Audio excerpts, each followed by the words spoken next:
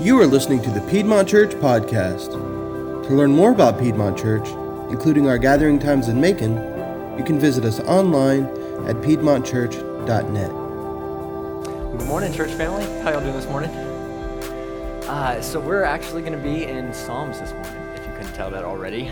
So as you turn there in your Bible, we've got some extra copies of the Word in the back if you need to follow along with a paper copy. As you turn to Psalm 34 this morning, I just wanted to tell you something real quick.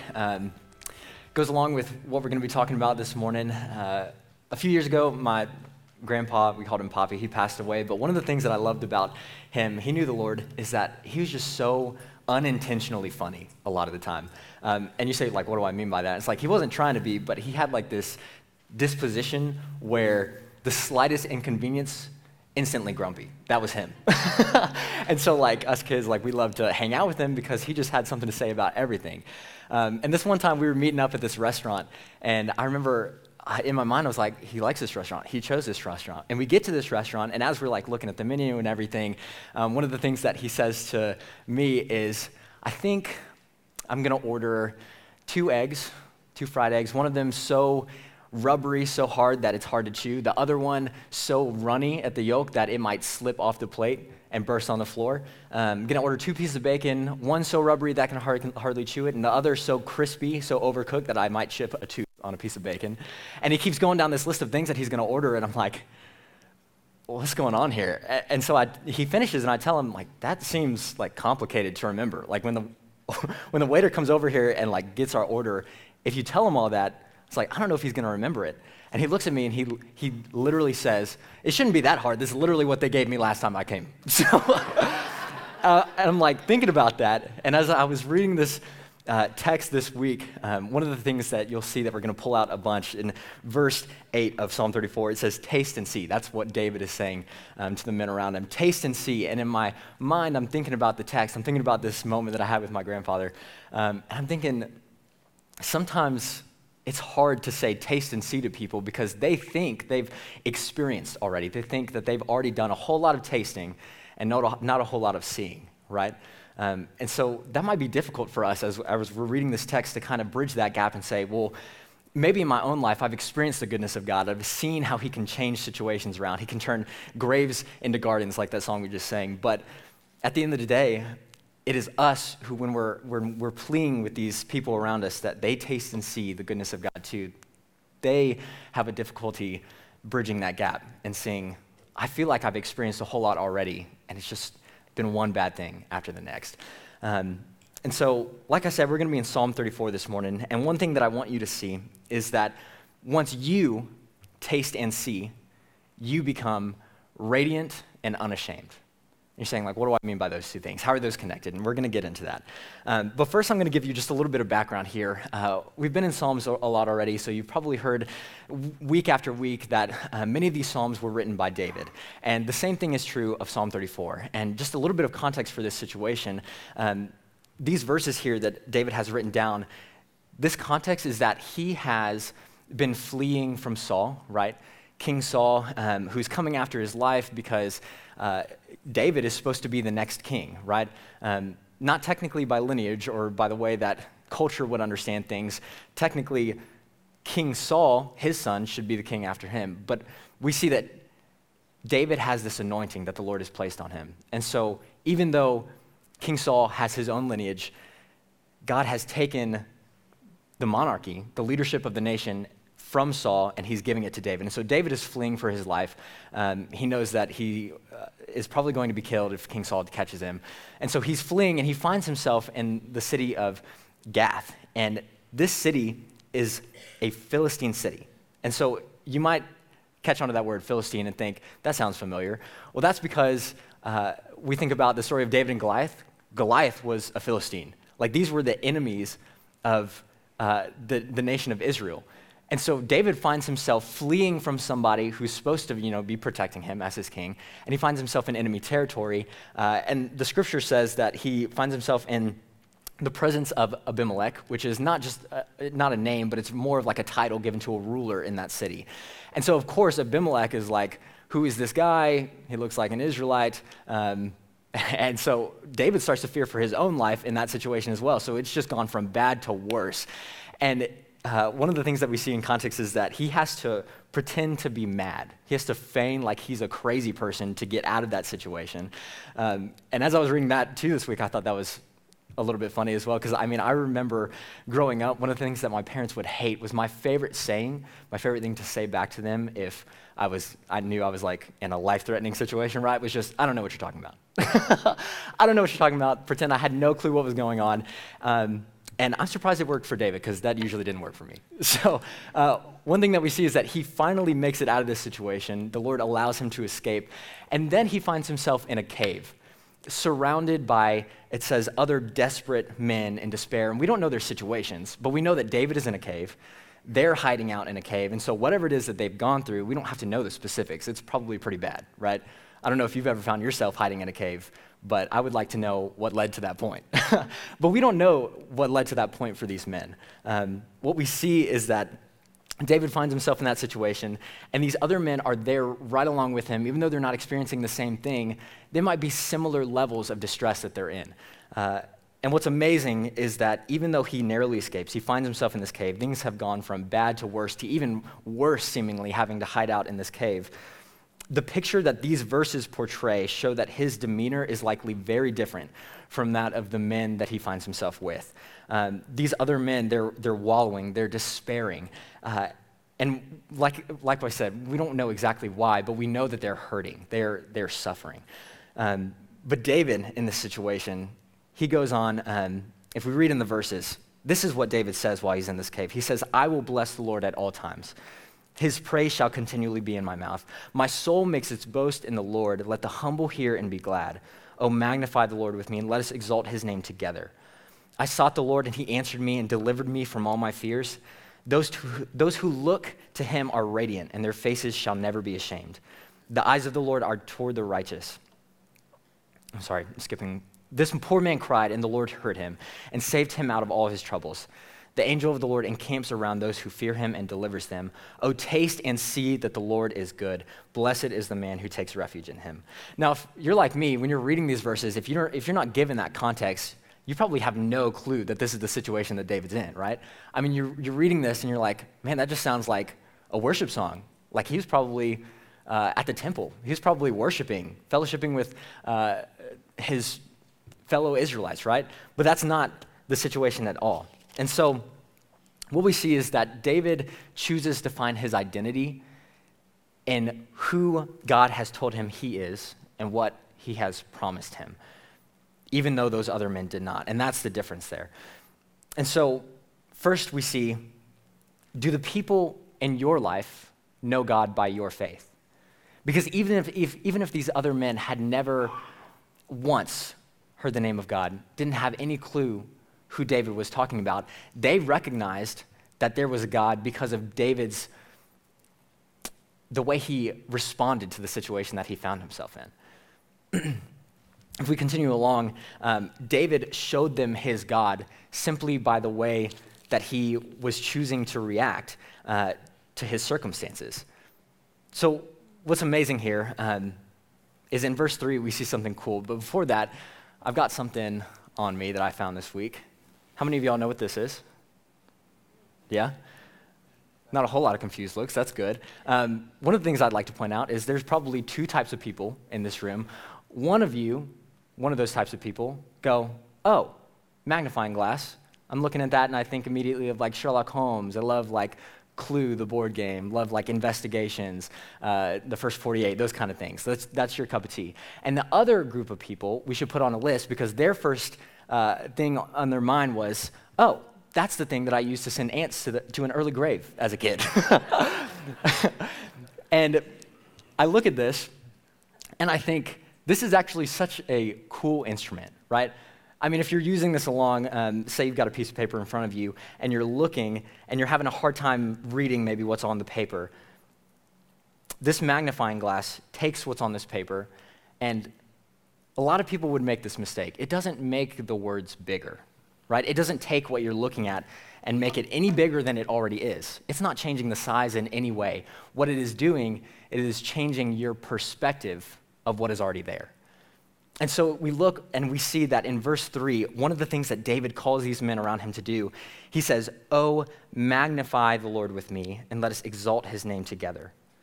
And so as he's calling these men to magnify God, he's not saying that they have any control over how big God is, over what God can do for them, over what God might already be doing in their situation. But what he is saying is you can take a step back, and by magnifying the Lord, change your perspective to see that even though you feel out of control, God is still there. He's still working, and he wants to do great things.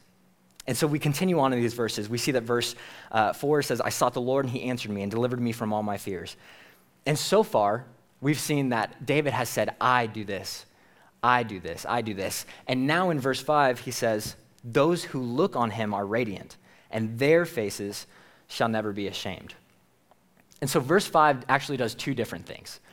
The first of these things is that David switches the language from I, that first personal pronoun, to they, their. And so you're looking at this and you're like, well, that's kind of weird to switch up in the middle. But one of the things that it does is David is saying that this experience of God that he has is not just his alone. Like, yes, they could take his word for it, but they don't have to take just his word for it. First, they could look and see that so many other people, even before David, have already had this experience of God where they are tasting and seeing his goodness, even in their uncontrollable, dire situations at times. And then secondly, we see that as they're looking to David, and as he switches from I to they, we see that this is something that is promised for the future as well. David is not the last person who is ever going to call on the Lord, who's ever going to experience these things. And what he's actually calling them to do is to experience it for themselves. So not only do they not have to take his word for it alone, but they can come, they can taste and see for themselves. And then we see, verse 5 says, they become radiant. And this is where that point comes into focus, right? Once you taste and see, you become radiant. You become unashamed. That first word, radiant, what does it mean to be radiant? One of the things that I love to use as an example in talking about radiance is that the sun gives off light, right? But then at nighttime, if you ask a kid, ask somebody who doesn't really understand the nature between the sun and the moon, what gives light at night, they would say the moon. And they're not totally incorrect by that because the moon is giving light, right? But that light is not coming from the moon itself. That light had an origination, and that light came from the sun.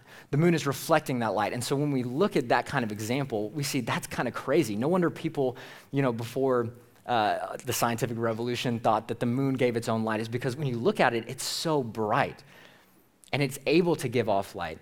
But that is exactly what we're called to do as well. We don't have light in and of ourselves, but when we reflect the light of the Son, Jesus, God's Son, when we reflect his light, other people around us see it. And we're able to shine light, not because of anything we are, but because of who he wants us to be in him, right? The other thing that we see is that in the verse like 2 Corinthians 3:18, Paul tells us, he says, we're beholding as in a mirror the glory of the Lord, being transformed into his same image from glory to glory. And so when we think about that, and we think of this concept of a mirror, so we can actually be people who, when others look at us, they don't just see us, but they see God in us. They see his reflection. And I think that is one of the things that David is pointing out. He's saying, when you become radiant, you're not shining your own light. You are shining the light of him who gave it to you in the first place. One more example that I love to think of is Moses, when he is leading the Israelite people because God is, he's like the go-between between God and his people. And he goes up to this mountain on regular basis, and he's able to commune with the Lord. And when he comes down, do you know what it says about him? In Exodus 34, it says that as Moses comes down the mountain, they have to veil his face because his face is literally shining. It's literally giving off light. It is radiant. And I think that even though we don't go around and having to veil our faces because, I read the word this morning, so you might need to put your sunglasses on before you see me. If you read the word in the morning, maybe you're not physically giving off light, but you've had that time where you've communed with the Lord. You're tasting and seeing for yourself. You are keeping up that relationship that the Lord desires to have with you. And from that, people will notice a difference in you. And so one thing that we've been talking about this radiance, right? But what does this radiance do? What is the point? This is where we see that understanding who God is and what he has promised gives us confidence like any other. If you'll let me, I have a funny story for you real quick. A couple of weeks ago, Kaylee and I celebrated our second anniversary.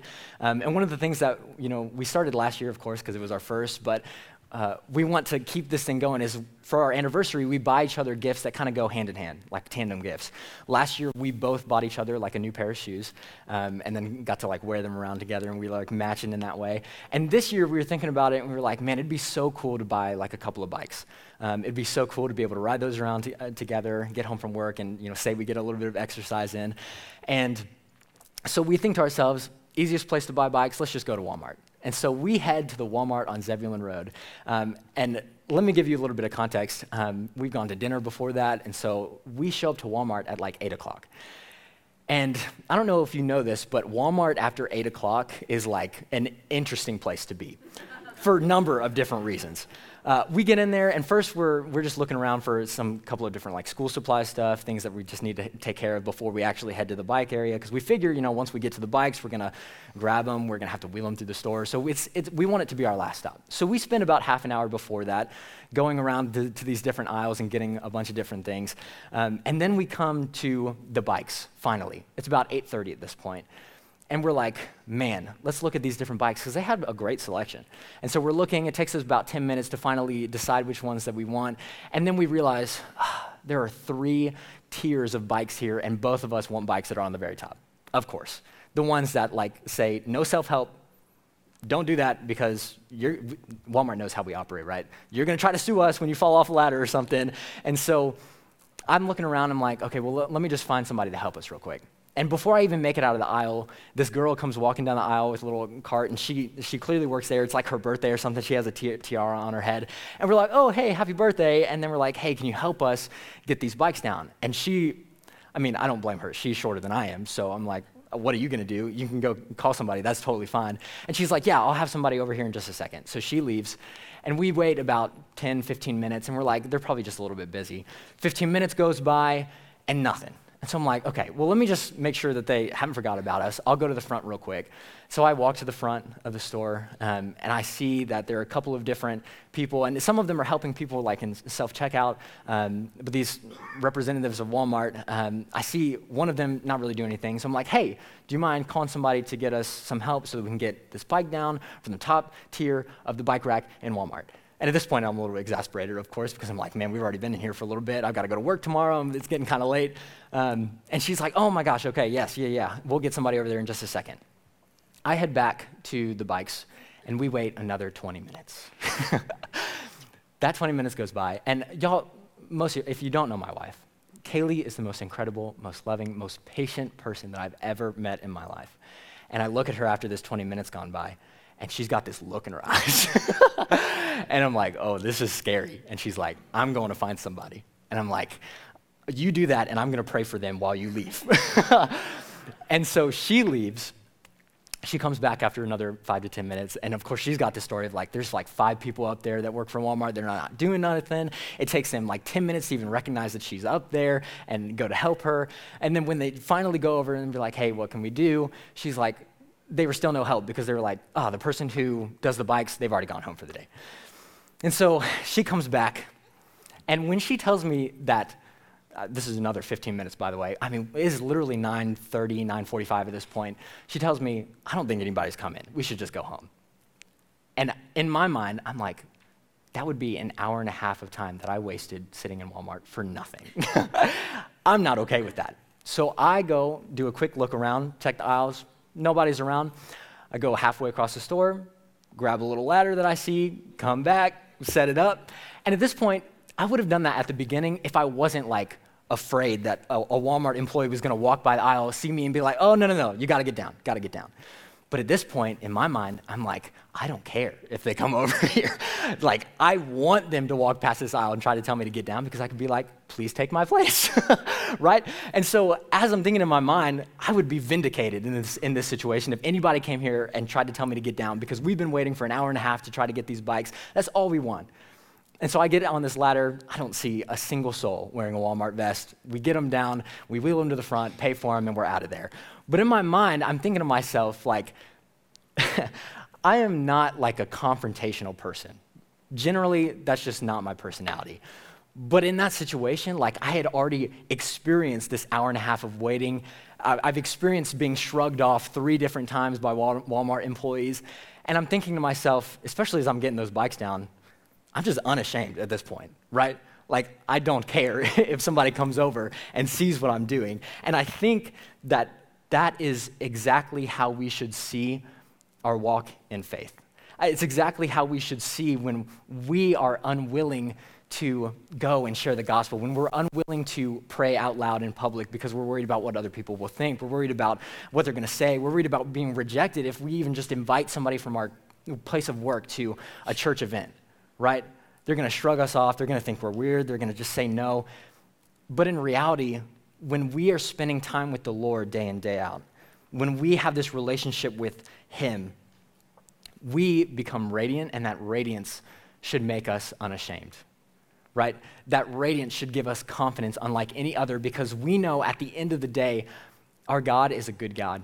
We serve that God. He's all powerful, and He has not only our best in mind, but He has the best in mind, which is above anything we could ever even comprehend. And that is a place where I find myself sometimes thinking after I feel a little timid about sharing with somebody the gospel or sharing somebody that I'm a pastor or want to invite them to church, when I think to myself, I can't feel ashamed about this because I shouldn't. I have no reason to. In fact, I have all the reason in the world to be so incredibly confident in what I know God is doing, what I know God has done, what I know that He wants to do for the people around me. And so we see that this radiance that we have doesn't come from us. But why we can be unashamed is not just because of this radiance, but is because of His righteousness.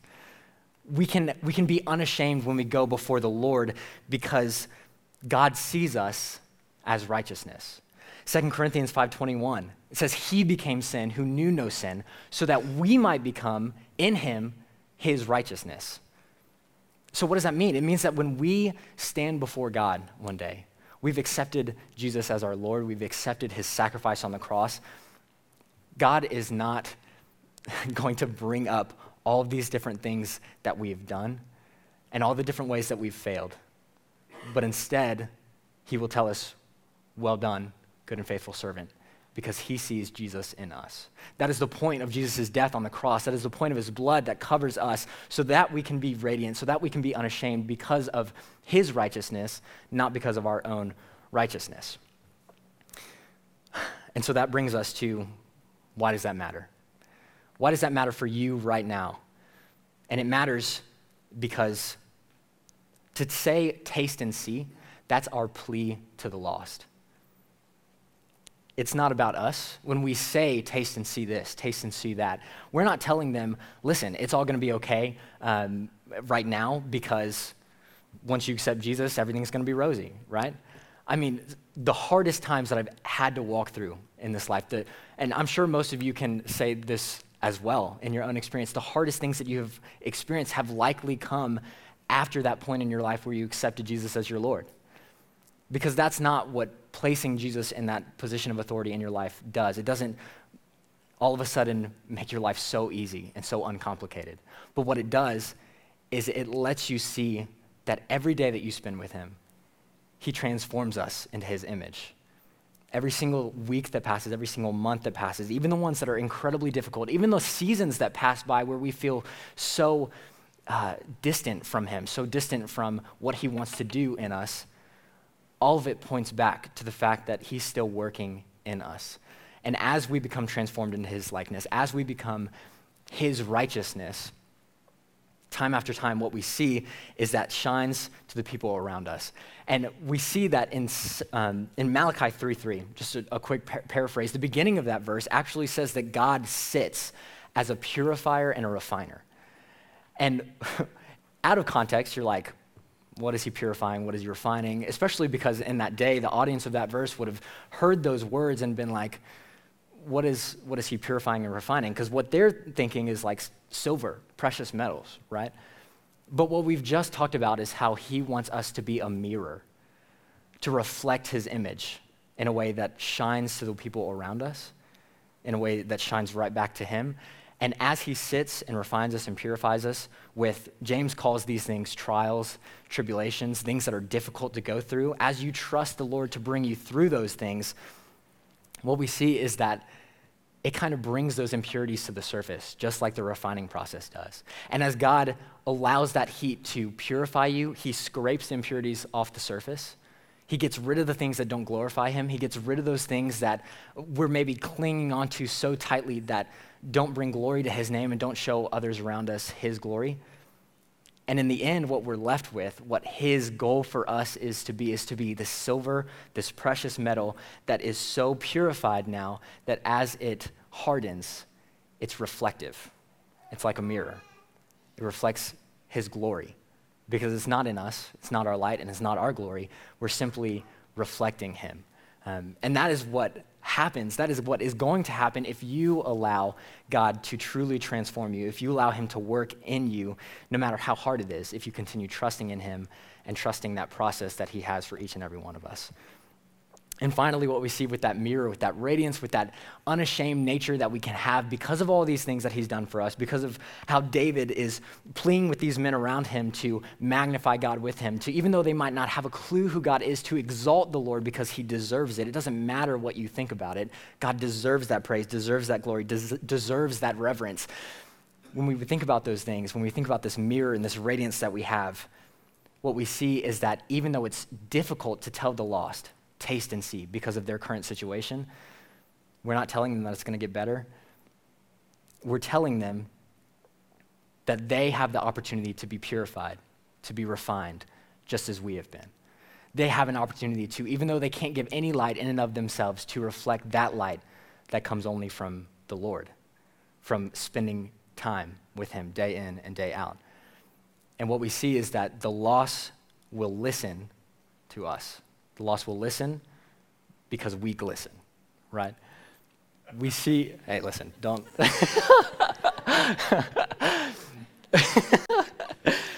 I mean, is it really sermon without one of those? Come on. The lost will listen, though, because you glisten. The lost are going to lean in because they see something different about you. They will, even if they're not ready and willing right then and there to accept the Lord, you have planted that seed simply by being obedient, by spending time with the Lord day in and day out. Even when it's difficult, to going back just to the roots of our salvation, knowing that God wants so many different things for us that we can't even tell sometimes because they're all behind the scenes. And we're just trusting in him. We have faith in him. Our hope is in him. And as we have this hope and this ridiculous faith to the outside world that they're looking in and they're seeing, man, these things are crazy because I know what they're walking through. I know the difficulty that this person just came out of, that you might have just come out of. And as you are shining his light despite what you're walking through, man, that's such a great opportunity to be a witness to that person, to witness to that group of people that are also experiencing difficulty, to tell them, taste and see for yourself. Are you willing to just let the Lord work through you like that? And